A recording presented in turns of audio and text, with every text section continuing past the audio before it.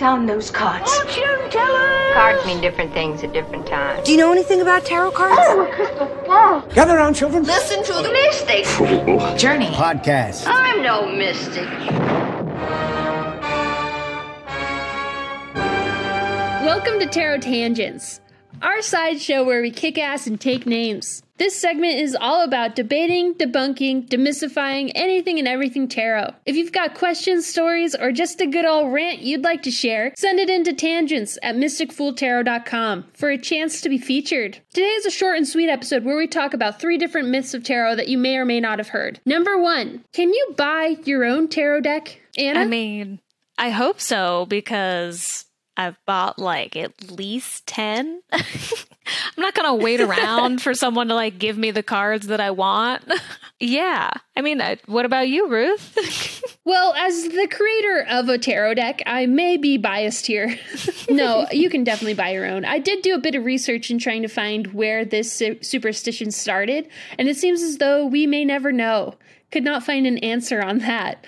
But the common consensus is that it's not a very old myth, but perhaps only started like a couple of decades ago when tarot cards were not as mass-produced as they are now. Or perhaps maybe people made this up to dissuade others from spending their money on something that they didn't agree with. But let's just pretend that this myth never came into existence. Yeah, I agree. I think at this point, you make a good point that it's like, oh, if you don't agree with it, you might gatekeep it by saying you can't have a deck unless someone gives it to you, or because it was so hard to come by tarot decks because they had to be like hand illustrated or hand printed and it took a lot more effort and resources. It might be hard to come by a tarot deck just on your own unless you were in the wealthy class. It almost feels like, I don't know, it just feels like someone created this like boogeyman, like, oh no, yeah, you can't do it. And then it feels very, I don't know, while it does up the mystery around tarot, that could also be a reason why some people think tarot is like spooky and evil, is because you've got these myths floating around that it's like only for certain types of people, or only if you have certain powers can you use it. And I'm not down with that. I think everybody should try it out. I think everybody should get their hands on it, because the more you know about something, the less scary it's going to be. I think we're right on the money there, where it feels most true to me that this myth originated because people didn't want people to buy tarot cards, maybe from a religious point of view or something like that. But if you were to go to like the other side of things from tarot readers' perspective, a lot of people think that you shouldn't buy your own deck because it like creates negative energy around your deck. I mean, I personally don't believe in that, from the angle of where I come from in my practice. I don't think it's possible to insert negative energy into a deck. And so buying your deck definitely won't bring you, bad luck or anything. But if you steal it, maybe. I do believe in karma. If you steal a deck, maybe that's probably no bueno. Yeah, I would agree with that one for sure. Maybe don't steal the deck, because just stealing in general, but also like people who are trying to make a living and you're taking that away from them. I totally agree there. This kind of reminds me of a kind of unrelated, but like similar myth. And I don't know if you've ever heard this one, Ruth, but apparently you're not supposed to give knives as gifts. Oh. Because it could sever the friendship or the relationship. And I have no idea where this myth originated from, but I remember growing up, if my parents ever wanted to give like a nice knife to a friend because they were like a really good cook, and it's, it's one of those like, oh, we got this really nice knife for you. Yeah. They would tape a penny to the box, and so that way the friend they gave the knife to would give the penny back as if they had paid for the knife. Really? So that way there would be no so there'd be no severing of friendships if you give a knife. But it's in that same vein where you're like, nothing's gonna happen if you give someone an object. It's really down to like, are you the one creating that bad energy or that bad relationship? Right. Or it's up to you. You're the one who's inserting yourself into the world in a certain way, so the cards aren't going to do it for you. Yeah, exactly. Wow, that's crazy. I am going to gift everybody a knife with a penny now. That's such a fun thing to do. Just in case. That sounds like a great idea. Yeah, it's just a fun little tradition in my mind at this point, but when it comes to tarot decks, I think you should buy your own, especially if you've got like people you want to support, or you're trying to support certain readers or certain artists because they're putting out their illustrations on these tarot decks. That's kind of how I first got into it, was some of my favorite illustrators that I was following online. They were like, oh, I made a tarot deck. And I was like, I get to have 78 individual works of your art? Yes. Sign me up. I'm buying that. I don't care. I didn't even know anything about tarot at the time. I was just like, yes, I will be buying that. So do it. Once you do it, it's just, nothing will hold you back once you buy your first deck. Then it's actually kind of like tattoos. It's just, you get one and you just want more. So be careful if you buy your own deck. So Anna, should I cleanse, or how should I cleanse my tarot deck? Ooh, interesting. I don't think, this might be controversial, that it matters if you cleanse your deck. I have a specific perspective on this and some other rituals in general. I don't necessarily think it matters whether or not you cleanse your deck, which also then kind of implies that it doesn't matter how you cleanse your deck. I find it to be very subjective. I know plenty of people who want to cleanse them with smoke, or they leave them out like in the sun or in the moonlight, or they run a selenite wand over them, pick whichever one feels best for you. My personal view is that cleansing a deck, much like drinking your morning coffee or going on your morning run, or if you have like a nighttime skincare routine, is more about a physical action that you take to get yourself into the mindset you want to be in. It's not about the action themselves, like there's a right or wrong way to cleanse a deck, just like there's not like a right or wrong way to take a cold morning shower, if that's what wakes you up.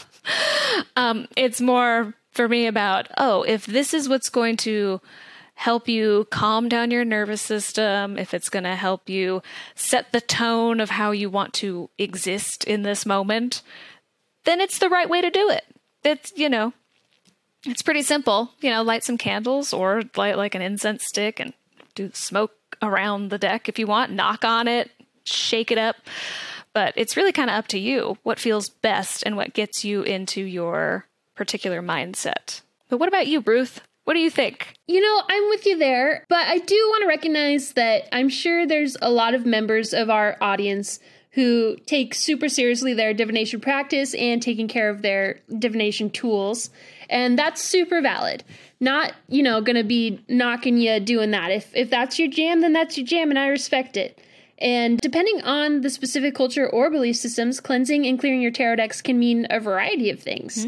Some say to clear the cards means that you intentionally neutralize them, like rebooting your computer to return it to factory settings and clear any personalized files stored on it. To cleanse tarot decks can mean something a little bit different.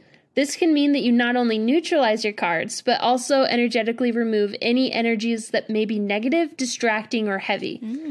And for me personally, I don't use tarot as a divinatory practice, but rather as a tool for self-reflection and personal therapy and grounding. Connection with myself is first.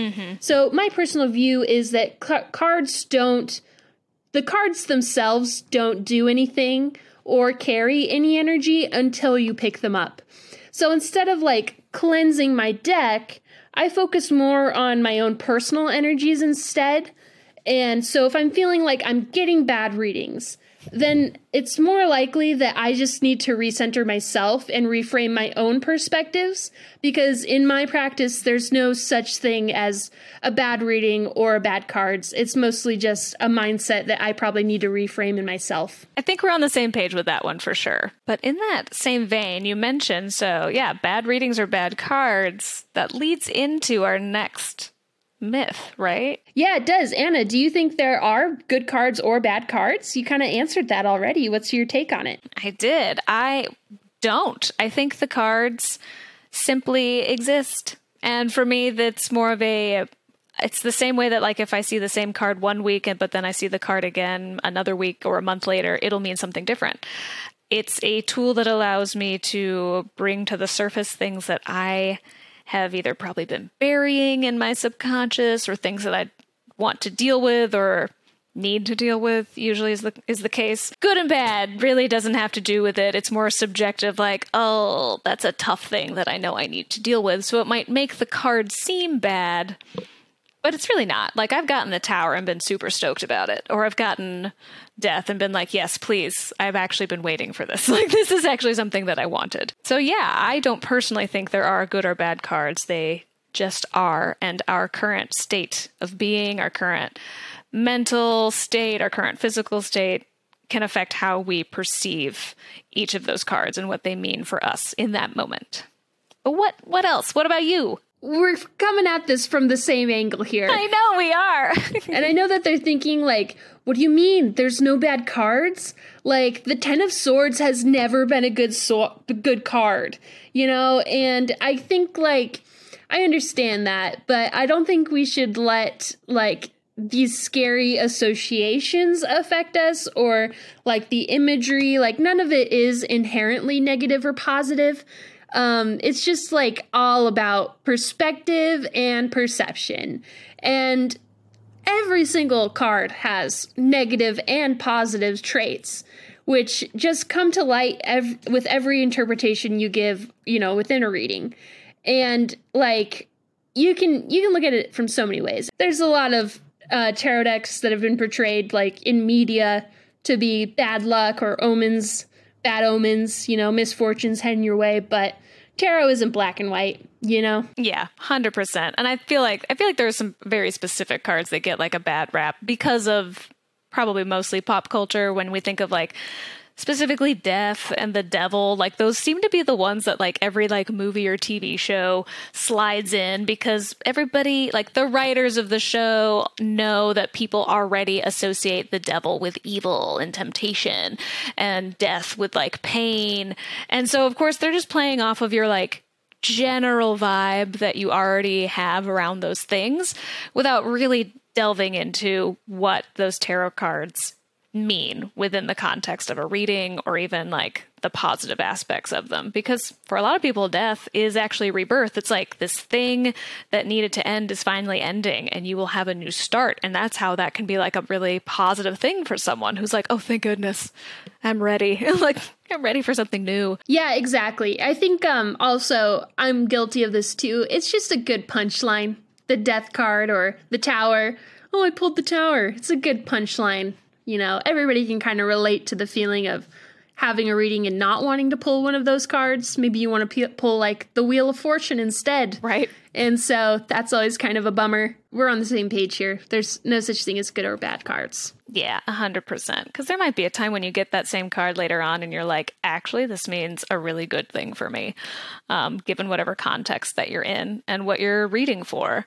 And oftentimes, as much as I hate to say this, if you get a card and you have like a gut instinct that's just like, you know, your stomach sinks and you're just like, oh, I didn't want that card, it probably means you're avoiding something that you need to like address. And that's not a bad thing. It's just you're being shown like, right, so that thing I've been putting off and I haven't been paying attention to, I really shouldn't, because it could just get worse. And like, it's just one of those, it's like someone reminding you like, hey, you need to clean your room. Like right now. And it doesn't feel good when like a card feels like it's nagging you to like deal with something that's hard to deal with. Yeah, I think if there's one theme that my tarot deck and readings challenge most, it's my conflict avoidance skills. Oh yeah. I love avoiding that conflict. And sometimes you get a card that's like, hey, you should, you know, address that conflict. And I'm like, nah, that's okay. You know, I'd rather see what it's like if I just keep avoiding it and let it snowball into an avalanche. That's my favorite. Truly. At least you're self-aware, and you know that. I'd love to hear from people if they have a particular card that they were scared of, because I feel like because of all those pop culture references that, like, if you don't have any idea what tarot is and you've never been exposed to it or you've never looked into it for yourself, like, there are probably a lot of scary myths and superstitions surrounding it. So I'm super curious to know, like, what is the card people most dread getting right now? Because it might not be one of these. It could be something else completely different. Like, I don't know, 5 of Cups. Maybe someone like doesn't want the 9 of Cups. That would be weird, but I'd love to hear from you if that's one you don't want. Yeah, drop a comment below or shoot us an email and tell us. We'd love to know. Don't forget to subscribe and leave a review if you're a fan of the podcast. We do need the reviews to find new fans. Tell your friends and rate and leave a review. Follow us on all socials. Our handles are Sweet Death Inc. and Mystic Fool Tarot on all platforms. See you later.